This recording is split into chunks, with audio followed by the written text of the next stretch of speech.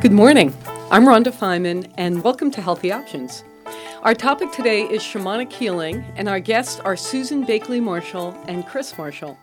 Susan Bakley Marshall is a board-certified art therapist, licensed clinical counselor, and shamanic practitioner. Susan is also a creative arts therapist with Maine General Community Hospice and provides trainings and workshops for the Maine Arts and Hospice Project. She maintains a private practice as an art therapist, which includes a healing practice specializing in trauma recovery, grief counseling, and end-of-life issues. Chris Marshall, Ph.D., is a professor of anthropology at Unity College. Among his extensive accomplishments, he has traveled to Macedonia and Bulgaria to do ethnographic fieldwork with traditional musicians. And also closer to home, he has done fieldwork with Maine Indian basket makers, and most recently, Chris has been researching the historical archaeology of early Euro and Afro-American settlements in the central Maine backcountry. He is also a shamanic practitioner. Susan and Chris have studied with traditional masters of Kabbalah and for many years have experience with Nepali and other shamanic traditions. They are members of the Society for Shamanic Practitioners and Foundation for Shamanic Studies. They've been practicing shamanism for 23 years and have taught basic and advanced classes in core shamanism in Midcoast, Maine for 17 years. And in addition, they maintain a private practice offering shamanic healing sessions. Welcome to Healthy Options, Susan Bakley Marshall and Chris Marshall. Thank you. Yeah, it's so wonderful to have you here. It's great to be here, Rhonda. Good. So for some people, hearing about a shamanic healing or shamanic, the world of shamanism is familiar, but for many people it's not. And I'm wondering if you could just kind of give us a little bit of an introduction of what shamanism is, and I know we're going to do a little bit of something to demonstrate that in a little bit. But maybe you could just explain what it is that you do what it is to be a shaman, and then we'll take it from there. Shamanism is the journeying to other levels of reality in spirit form for the good of oneself, for other people in the planet. And that involves explaining what spirit means and what journeying means. And we can do that. Yes. From the shamanic point of view, everything has a spirit, and spirits exist. Shamanism isn't a belief system. It's not a faith. It's a set of techniques. And from the shamanic point of view, one can meet and encounter spirits. It's something that we do all the time. Many of us do it in the form of dreams. And from a shamanic point of view, it's a more focused practice of going to meet spirits and talking with them. You don't have to believe that spirits exist. If you do these practices of shamanism, one does meet spirits, so one does encounter them. So it's something that one does, rather than what one believes. So it is not a religion. It's not a belief system. It's a series of techniques. I love that you said that. So when you're going on, you mentioned this journey. What does that mean? Is that an altered state of consciousness, or is there? What are we talking about with that? Well, it definitely is an altered state of consciousness known as the shamanic state of consciousness.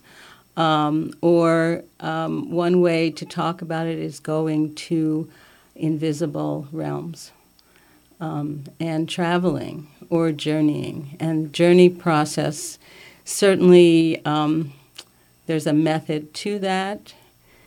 We use drumming, percussion, and it literally does change the brain waves. About 10% of the communities, indigenous communities around the world, maybe a little more, actually use chemical substances. But here in Maine, we're using we're drumming percussion. We're drumming, and it could also involve rattling.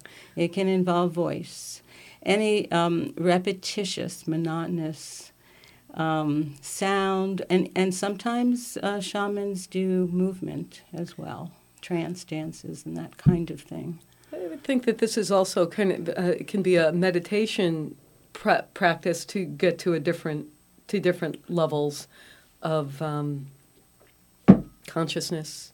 Yeah, there's a difference between meditation and shamanic journeying. Oh. Meditation involves, as I understand it, and the little bit that I've practiced, involves letting the mind go, letting feelings and thoughts that enter the mind pass through and go out. So it's aiming for a state of rest, a state in which the mind calms down. Shamanism is different. It's a matter of focusing on a certain intention, intention to heal, intention to get information, and holding that intention as one travels and asks to meet with spirits. So it's much more focused than meditation is. It's focused on a certain goal. Meditation is focused on emptying. So they're both valuable mental disciplines, but they're very different. So we, I think we're coming to a good point where we can perhaps explain what the whole idea of spirit means. Are we saying that there are entities? That is this physical? Is this ethereal? What in fact are we addressing when we use those words? Well, as we mentioned before, it's not a belief system, but it's direct experience. It's experiential. People have direct revelation through the journey process. And one way of doing that, of course, is to honor and to notice, to find a guardian spirit, helping spirits. They could be ancestors. And we use the help of the spirit and spirit presence. They are actually working through us. Now, personally, I've in my training have worked with a lot of helping spirits, and it isn't so much that we need to convince people that spirits exist. Right. It's about the personal, our own reality of what the experience is. Plus, in the healing work that I do, people, I do not see myself as doing the healing. I am engaged and collaborating with my spirit helpers who are guiding and informing me. And in other cultures, as Chris can probably elaborate on, it's very clear that most indigenous cultures understand that spirits, they don't question whether spirits exist. Our Western point of view Right. has a tendency to question that. But it also is not a matter of faith. It's a matter of direct experience. Direct experience and technique. Yeah. So there are ways that the things that you're using that bring us in touch with these other levels of consciousness. That would you say that we all possess? That you're kind of guides in that way to help people? We all seem to have the capability of doing it. Shamanism isn't limited to North American native peoples, as many people think in this culture. Mm-hmm. Every culture throughout the world, on every inhabited continent, has practiced shamanism in its past, and that means shamanism is a human birthright. The techniques of shamanism and the insights from it belong to everyone. Consequently, the kind of shamanism that we teach isn't coded to a particular culture. It consists of what Michael Harner, who's a famous anthropologist and who heads the Foundation for Shamanic Studies, calls core shamanism. Core shamanism consists of the techniques that are common to cultures around the world, but don't take from any one culture's sacred beliefs. That's the kind of thing that we teach. It's kind of the idea that it has emerged. These techniques have emerged in so many different places. Exactly. It's such an interesting thing. There must be something to it. It's everywhere. Yeah. Well, it's everywhere, Rhonda, and it's also traditional. It's centuries old. There you go. So it's very important to clarify that this is not a new age movement. It's an old age. And Very for old. centuries, shamans have worked, in their environments with plants, with medicinal herbs. with local spirits. And the other thing is to recognize that shamans have results. Otherwise, they're only called shamans if they have results and if healings happen. Well, let's just have a moment of thinking about that, or just letting that settle in.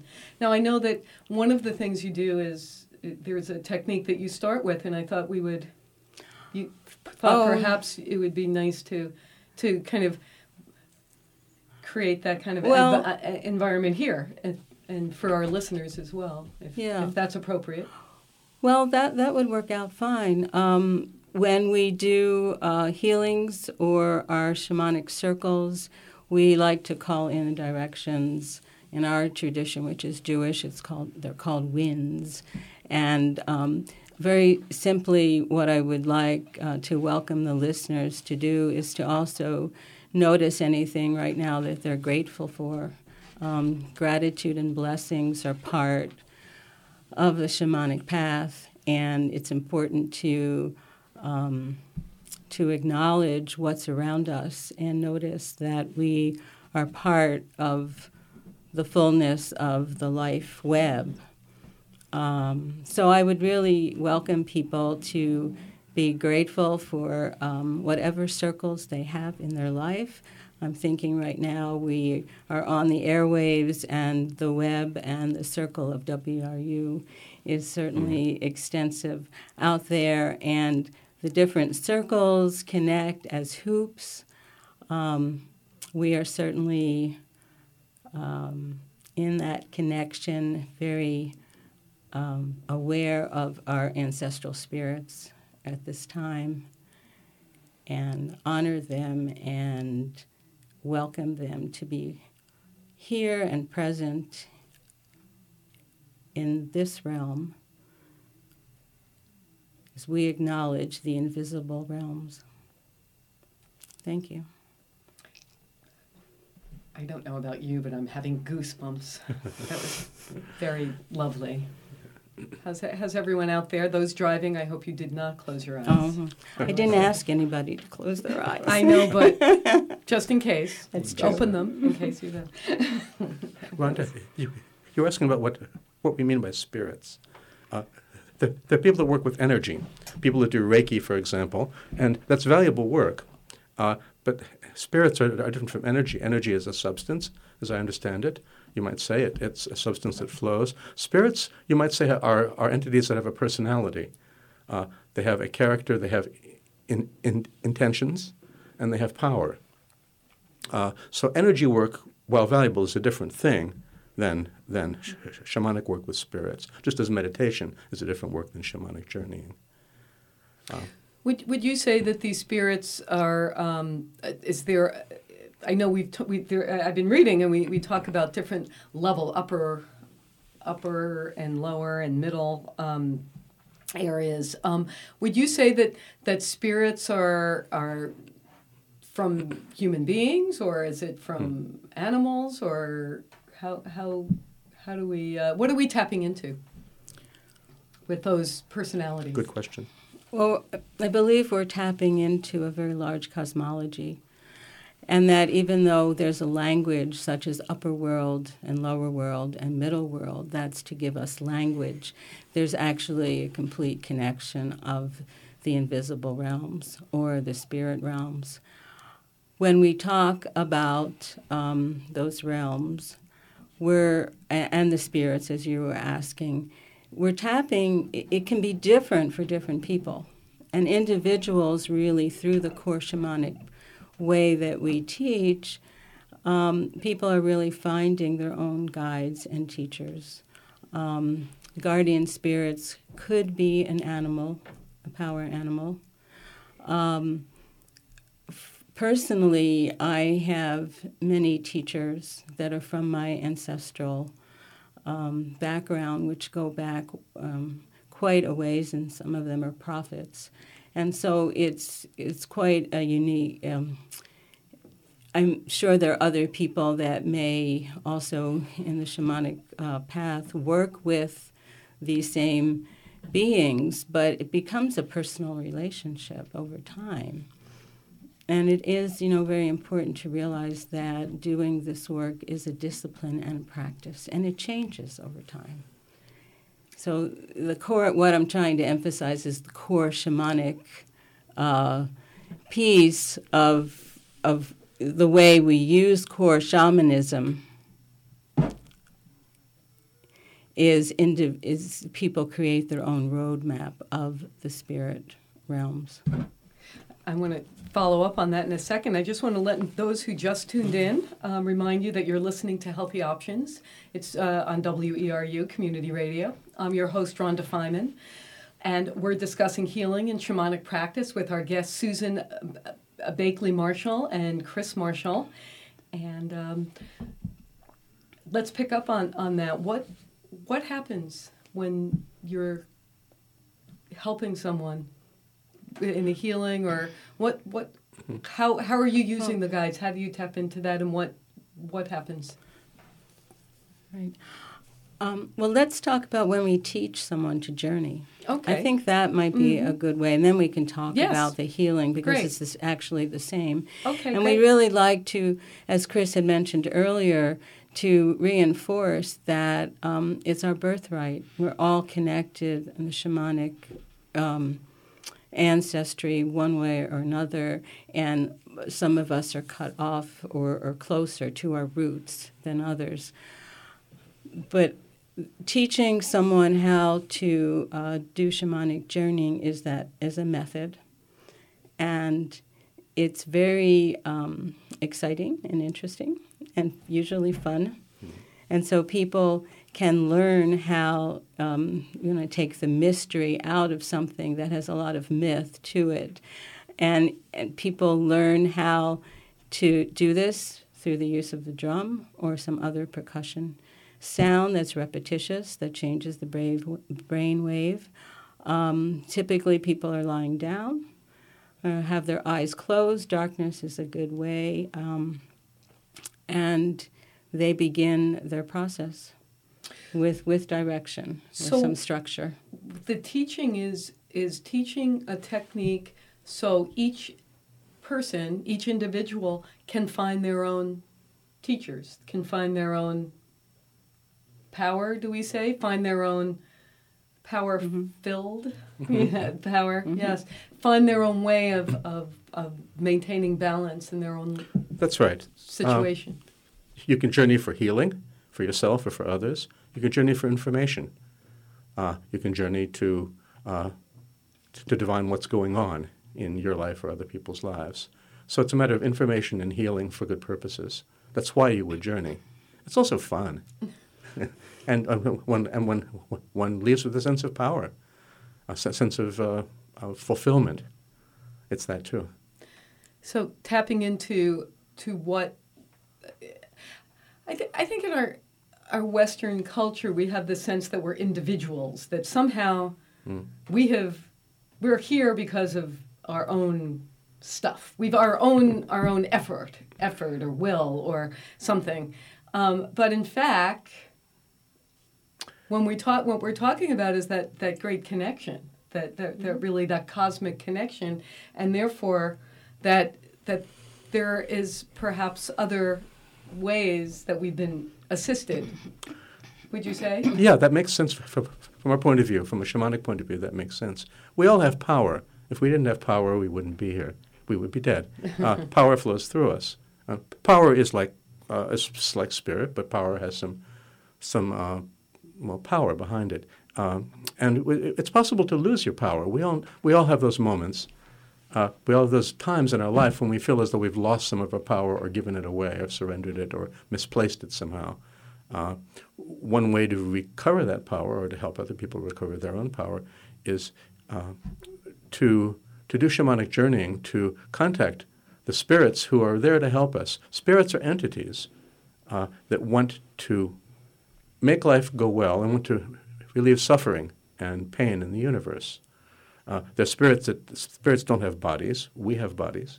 We also have spirits. We're kind of unique in the world that we have both of those things. Spirits don't get to have bodies, but they want to work with us because they want to help. So by shamanic journeying, you can work with, contact, get help from spirits whose wish is to help the world go better for suffering humans. We suffer because we're in bodies and because we have instincts, and we've been programmed by by evolution to have fear and to try to avoid suffering. But that can get us into problems, and we can lose power. Spirits can help us with that. So if I took a class, how would we begin teaching? How do you teach these techniques?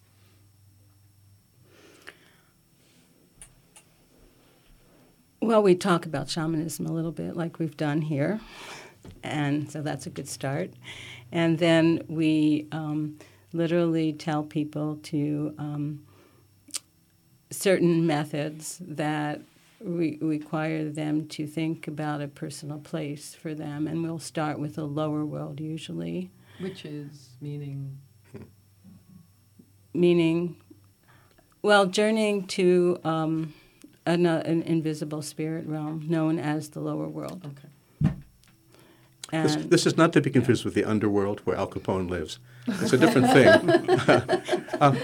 Most shamanic cultures conceive of, because we live in three dimensions, we're humans, so we tend to see the universe as having places in three dimensions. And most cultures talk about a lower world, a middle world, which is this world that we live in, We're and in an the upper middle world. world. We're in the middle world from a common shamanic point of view, and an upper world too. Okay. The upper world typically is the abode of teachers and helpers, guides, you might say.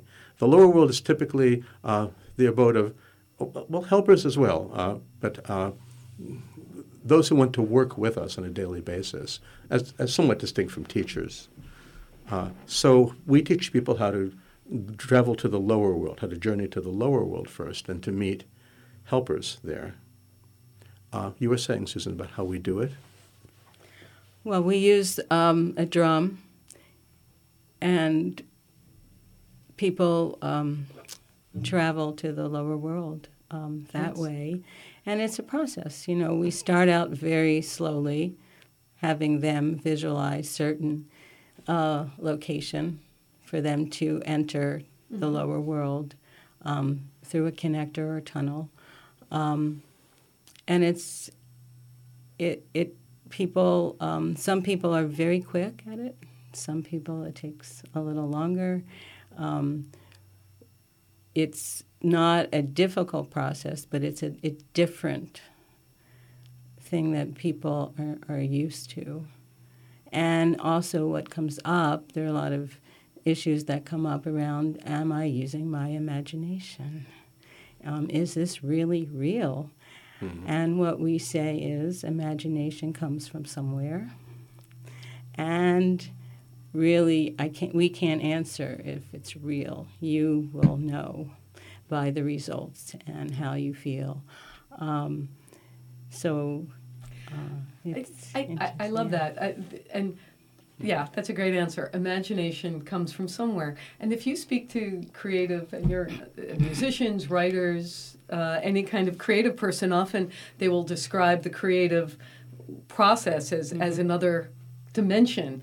I'm writing this novel, but I'm just so curious to see what happens next. I can't wait to find out what happens to Gertrude in my book.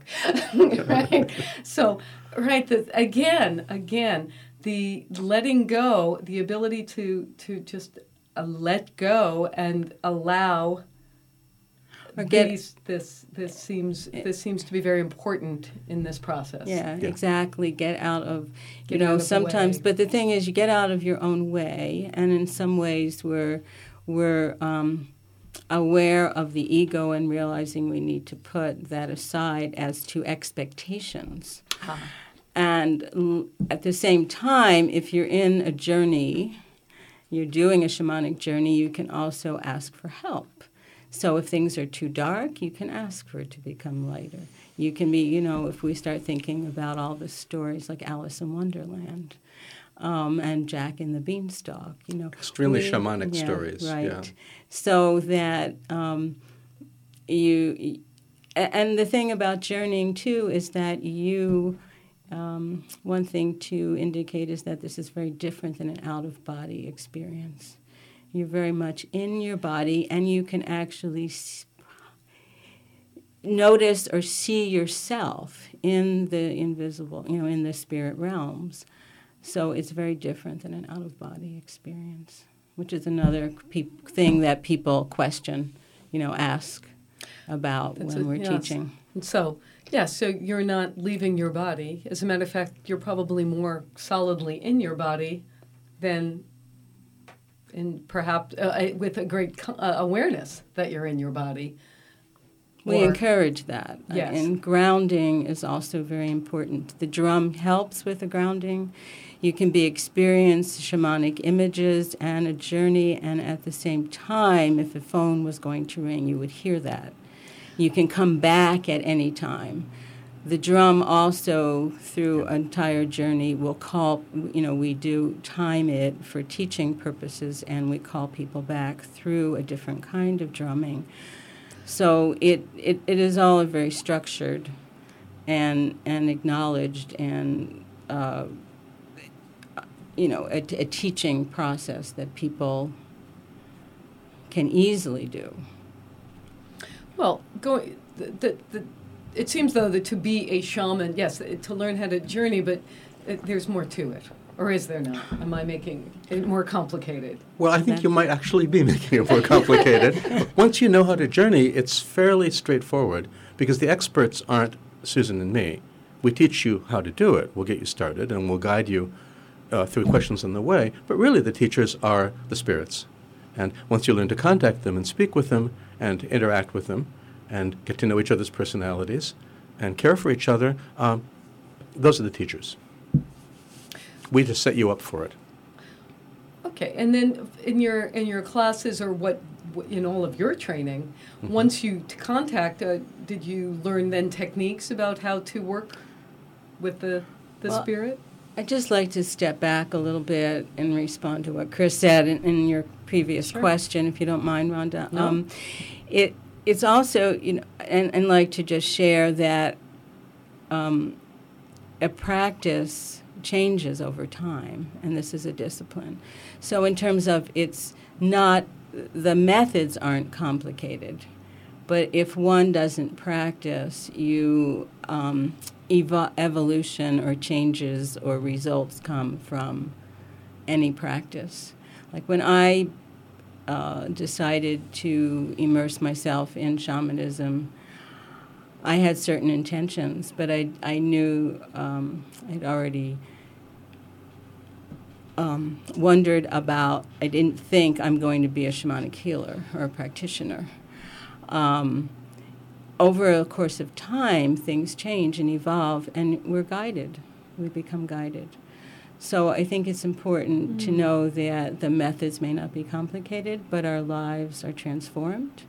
And the practice will create a deeper understanding. A deeper level, yes. Such as being a beginner guitarist and then becoming a master. Yeah, you might say, yeah.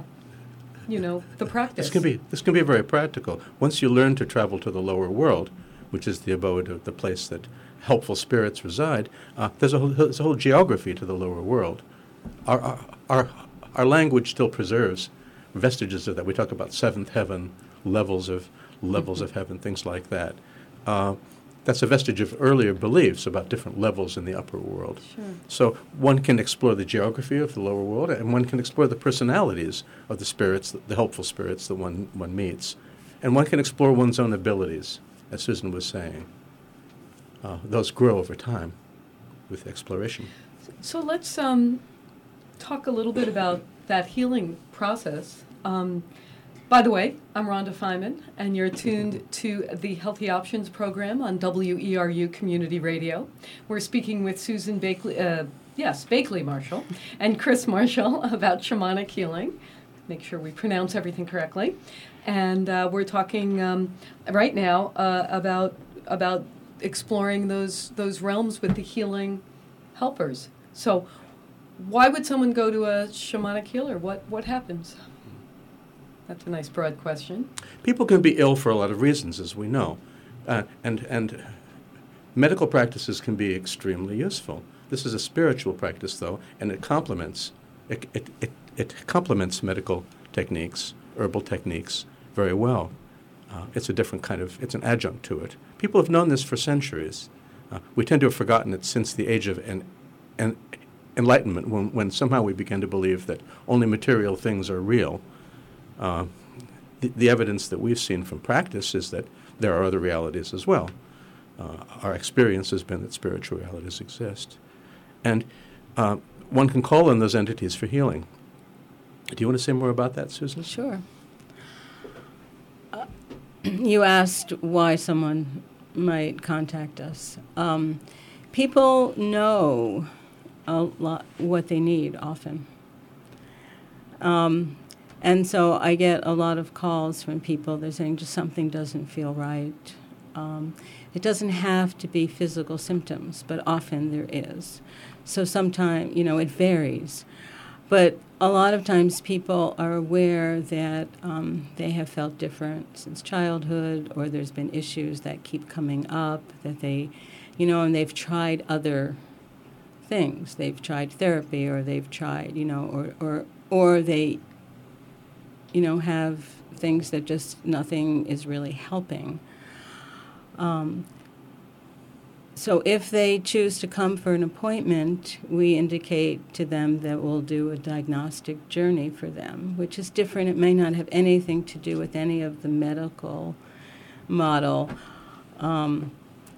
It's really journeying, as we had talked earlier, about our spirit helpers and getting guidance and seeing what we see and noticing what we notice. And a lot of it is perception of how, the relationship with our helpers, they are really doing the work, and we give the language to it. So the helpers will give you information. Mm-hmm. There is ancestral, they may go talk like that. Will they talk on a physical level too?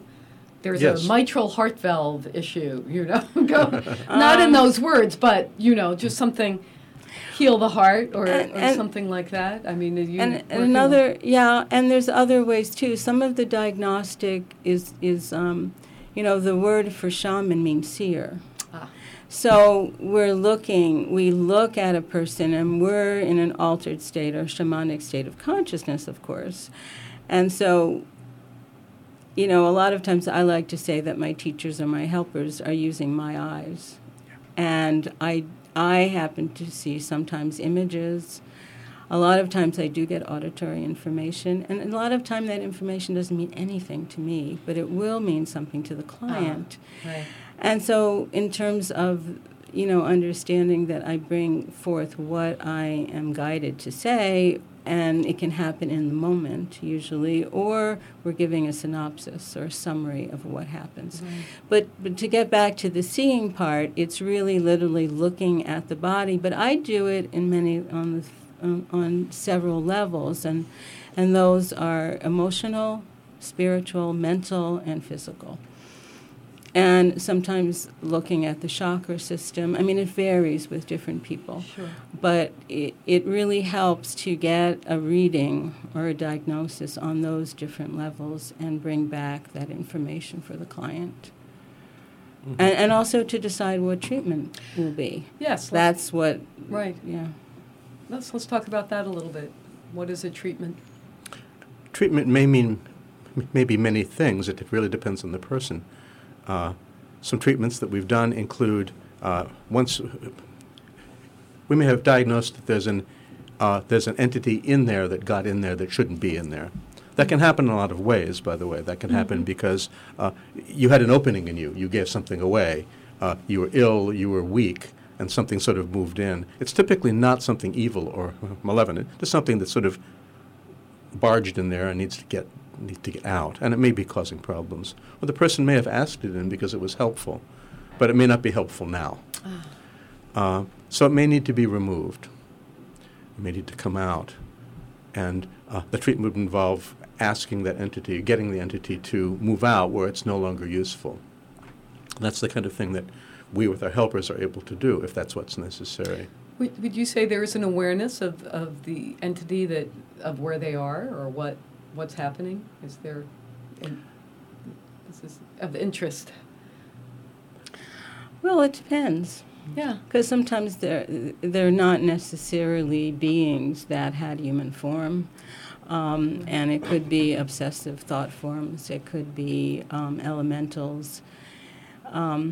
But I also think that, one of the overviews of shamanic healing is to look at some of the larger picture that we can say from the shamanic point of view that there's power loss, there can be partial soul loss, there can be localized spiritual intrusions, and then, as Chris had been talking about, there can be, some varieties of possession. So, what happens next? You have a conversation of some sort? Yeah. Well, we right. do. Are there other techniques? Are there? Yeah. Once we have worked with the spirits to do some diagnosis, we see what kind of information we've gotten about techniques to treat whatever's going on. If there's power loss, if the person's battery level is low, you might say, if it's being drained away, this might be a matter of teaching them how to journey, teaching them how to find an ancestral helper or power animal to help them be re-empowered through contact with that spirit. The spirit wants the person to be in full power and health. And perhaps it involves getting that person, or us finding a helper for them, or finding a helper for themselves. That may increase their power if that's what the problem is. Get their battery up again. If there's an intrusion, we may work with them. We may work with that intrusive spirit to ask it to move, to ask it to go away where it's no longer useful. That may involve dialogue with the person. But it's not something forcible that we do. It's not something we don't force it to leave. We dialogue with it and ask it to leave and get it to leave. And I'd also like to add that, explain a little bit how, trauma is one of the issues that can cause, for example, soul loss or power loss or both. Once again, we're using language for some things that often are hard to describe because it's in the moment and we're also in an altered state. So sometimes we don't always remember all the details, actually. We know enough, and the person often or most frequently feels better. But I think that how people come to have difficulties, obviously varies. But one of the things I can talk about is the soul retrieval process, because that has a lot to do with even fears, or it doesn't have to be major traumatic events. Sure. And partial soul loss happens, as a therapist, I noticed for many years that people would be out of their bodies or dissociated, either due to early childhood sexual abuse or various parental divorce, different kinds of things. They might have witnessed family violence. And it's very hard to work with people when they're not home in their bodies. So the soul retrieval process was very helpful to help people return to themselves, to their authentic selves, bringing back these soul portions that were no longer there. And why does the soul leave? The soul leaves because it's finding a safe place in the spirit realms. And when people have that experience and we describe it and that part is back, they get it, they understand, they feel differently, they feel more full. The other thing is the universe does not tolerate a void. And so if you have dissociated, have had traumatic experiences, and dissociation has occurred, this is where other intrusions can also happen without people even noticing it, because we have our manifest bodies, we're also spirit beings, So we're interchanging. We're larger than our manifest bodies. So we're interchanging with energies and different experiences. Like if someone gets angry at us, we might take that in. It's not necessarily ours, but it could be, different way of saying that there's an intrusion. Mm-hmm. So how does one retrieve soul parts? Do you go looking for them in the different levels? Or? And it's as we talked earlier about the journey process. We are literally journeying. For that, I actually have a special team of helpers that are specific for soul retrieval, and I journey with them, and yes, locate where those soul parts are. Sometimes we cannot return, do all the work in one session. And so that's important for people to know. But a lot of times, one session can really make a difference for people. What we do when we travel, when we journey to the soul parts with our helpers, is to ask them whether they're ready to return. We explain this person is now in a different place than when their part of the soul left. It was much earlier. They left to be safe then. Now it's different. This client here is ready and stronger and able to defend her or himself, and we ask if the soul part is willing to come back. If it's not, we don't bring it back forcibly. It's not about that. If it still doesn't feel it's quite safe yet, then we don't bring it back. If it's ready to come, we escort it back, and we literally blow it into the person's breastbone and the top of the head. Mm-hmm. We literally restore it to that person, and then that person's soul, their spirit, is a little more complete. And they feel more at home, as Susan said, in the body. They've been feeling out of sorts, and they've been feeling like the country music songs say, she took a piece of my heart when she left, etc. They felt that, and now they feel a little more at home, and they can do the work that they need to do because they're all there. Let's just take that in for a moment. I'm loving this. This is so interesting. And so the idea of ultimate balance, really, of really seeing how our lives have impacted our bodies and our psyches and our emotions and on every level, and then finding a way to become whole.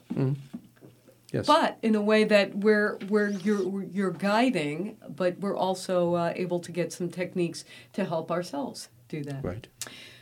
For those of you who just joined us, this is Healthy Options on WERU Radio. I'm Rhonda Feiman. Our guests today are Susan Bakley Marshall and Chris Marshall. They're shamanic healing practitioners, and we're discussing how to use shamanism and learn about shamanism and as a healing modality.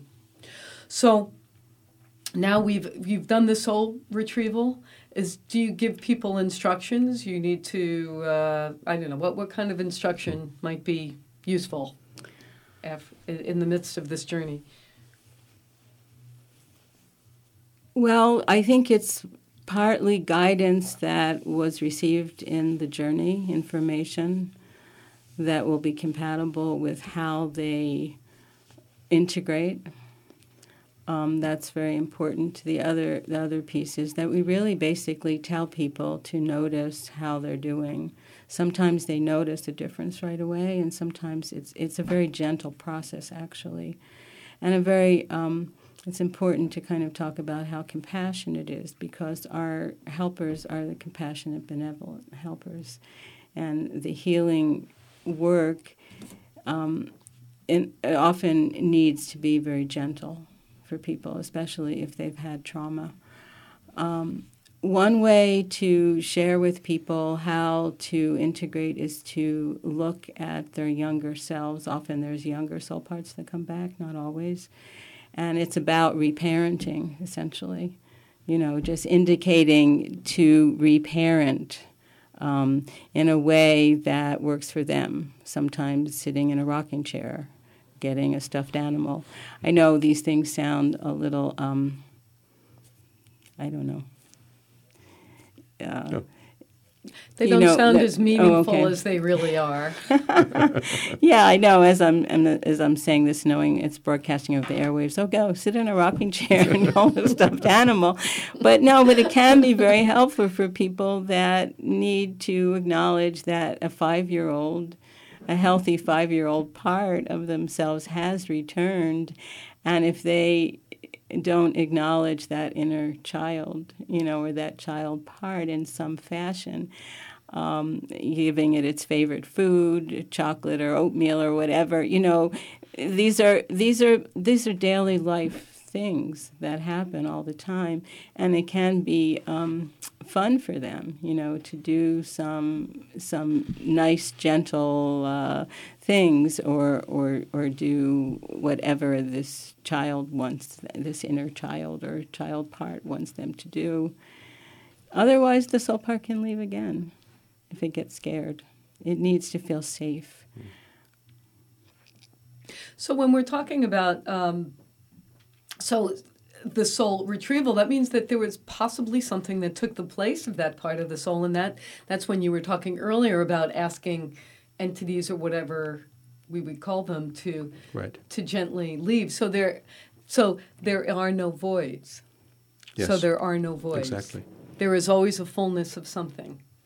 And what your work is to create a fullness of that healing. It's like the universe is benevolent somehow. Yes, the universe is. Our experience has been, and the experience of most shamanic cultures has been, that there are dangers in this universe. There are many dangers in this universe, and there are spirits that are malevolent or neutral or mixed, just as there are people. But those tend to exist in the middle world, in this world that we know. This is the middle world. In the upper and lower world, the further out you go from the middle world, those don't exist. The spirits are divine, you might say, in some language, benign, compassionate spirits in the lower world and in the upper world that want to help. By the way, this is a reason that we don't teach middle world work, working with middle world spirits, until you have some experience. Because middle world spirits, like the people you meet, you don't necessarily trust everybody with your wallet, You don't necessarily trust that the spirits you meet in the middle world are going to be benign or helpful. They may or may not be. For example, in some places, ancestral spirits exist that are very much motivated to work for the benefit of their people or their clan, but they can be vicious to outsiders. In Siberia and in Mongolia, spirits can be very beneficial to their own people, but very hostile to others. You want to watch out with a spirit like that, and we don't work with that. We don't work with such spirits. Some of the spirits that may intrude into a person's vacant spots, as you call them, may be that kind of spirit. They may not be wholly beneficial. They may be mixed. So we ask them to leave. They're not doing any good inside of the person. And are they in the middle world because they lost their way or they can't get... I mean, how does a spirit... Some spirits just live in the middle world. Okay. They're spirits of rocks and trees and places. They're spirits of peoples, ancestors. There are just spirits, I don't know where they come from. I don't know where they are, but they're knocking around being spirits. But there are also spirits of people who have died who don't quite know what they're doing. Can you talk about that a little bit, Susan? Yeah. The spirits, if someone has died and they have not gone to where they need to be content and peaceful, their spirit may be wandering in the middle world, confused. That could happen sometimes in sudden death. I'm not really an expert in understanding how that happens or why, but that has happened, and they're suffering. They may not realize that they are. So if someone does have a space that needs filling, they might be looking for love. They might be looking for warmth. They're going to find a human body if they've been human. They're looking for that connection. So we had mentioned depossession a little before. Sometime, if a wandering spirit that has not gone to the light comes into somebody, then that is known as possession. people can certainly be helped. We compassionately help many people release that spirit, and we do it with our helping, compassionate, benevolent spirits who guide them to where they need to go, and that could be upper or lower world. It could be to their ancestral, home, where they're going to be reunited with their loved ones, and they can act. Some entities have indicated that they can see their loved ones, and they're very confused at times because they're not where they need to be. I also don't want to give the middle world a bad rap. Because we live in the middle world, and it's such a beautiful place. Yeah. And we need to, it's for humans being in nature, and that is part of the shamanic path too, in the sense that we are so grateful for the beauty of the world and our communication with all the plant spirits and the tree spirits. The honoring of our web of life is so important, especially in times where there's so much environmental crisis going on and so many other issues going on, that honoring the middle world and doing journeys to the beauty of our world, because this is our experience in our bodies, and the middle world is manifest of that, and our thought forms can certainly help transmute and honor and keep our universe in more harmony and more peace. And so the middle world certainly is a lovely place in lots of ways. It's just that with understanding shamanism, we have to know what our intention is and what we're looking for. Because we've also helped a lot of people who have done journeying on their own, been in the middle world, and didn't know exactly what was going on, and got into a little bit of tight challenges because they weren't clear about their intentions in the middle world, and knowing the difference. Yeah. So we can also then access the plant medicine and... Right, there are helpers who do that, or is it plant helpers? Is it? Well, my experience has been that plants have spirits, and that is the experience of most shamanic practitioners around the world. Plants themselves have spirits, guardian spirits, and one can dialogue with those spirits. They're very different kind of spirits than human spirits, or than upper world, lower world, ancestral spirits, but they are spirits. One way that many people traditionally throughout history have gotten to know about plant medicine is by talking to the plants, spending time with them, and letting the plant spirit emerge and dialoguing with the plant spirit about what it's there for. Plant spirits want to help, and the best way to find out is to ask them. I was reading about someone who was doing this kind of work with plants and found that he was mirroring Chinese herbal theory, as it were, through talking to the plants, which Absolutely. I thought was very, very interesting. Yeah. Okay. So I thought that's so interesting. We only have a few minutes left. Okay. And I want to, this has been so interesting and extraordinary. And I believe before we leave, we should do a little closure. If those of you who were with us at the beginning, we called in some spirit helpers, and I think we should probably, since we only have a little time, make sure that we close that circle before we leave. Or open it, actually. Or open it. Yeah. Open the circle, right. And by the way, we are speaking with Susan Bakley Marshall and Chris Marshall, shamanic healing practitioners from the 13th Moon Center, and we can tell how to reach you before we leave, but perhaps we can open that circle again. Well, let's spend a couple of moments to note all the people in our circle, all the spirits in our circle, many of whom are human beings out there listening to us. We're all part of a web. We're all part of the circle that is WERU. We're going to open this circle up for now at the end of this program. We're also going to thank all of you for listening, for being here with us. And thank all the spirits that have been working with us as well, seen and unseen, known and unknown to us, that have been collaborating and bringing us to this point, bringing all of you out there to this point where we're in this circle together, and thanking all of us for being here. And now we can disperse and go our ways and recombine some future time. That's wonderful. Well, thank you so much. I want to thank our guests, Susan Bakley Marshall and Chris Marshall, for being here today. For more information about their practice and their classes, please go to their website, www.13thmooncenter.net, and that's 13th spelled out. I won't do that now, but www.13thmooncenter.net. You'll be able to find this and other Healthy Options programs under the Public Affairs archives at weru.org. I want to thank Amy Brown for engineering, Joel Mann for his technical assistance, and to Petra Hall for her production assistance. Thanks to all of you for listening and supporting WERU Community Radio. I'm Rhonda Feynman, and I'm wishing you all good health.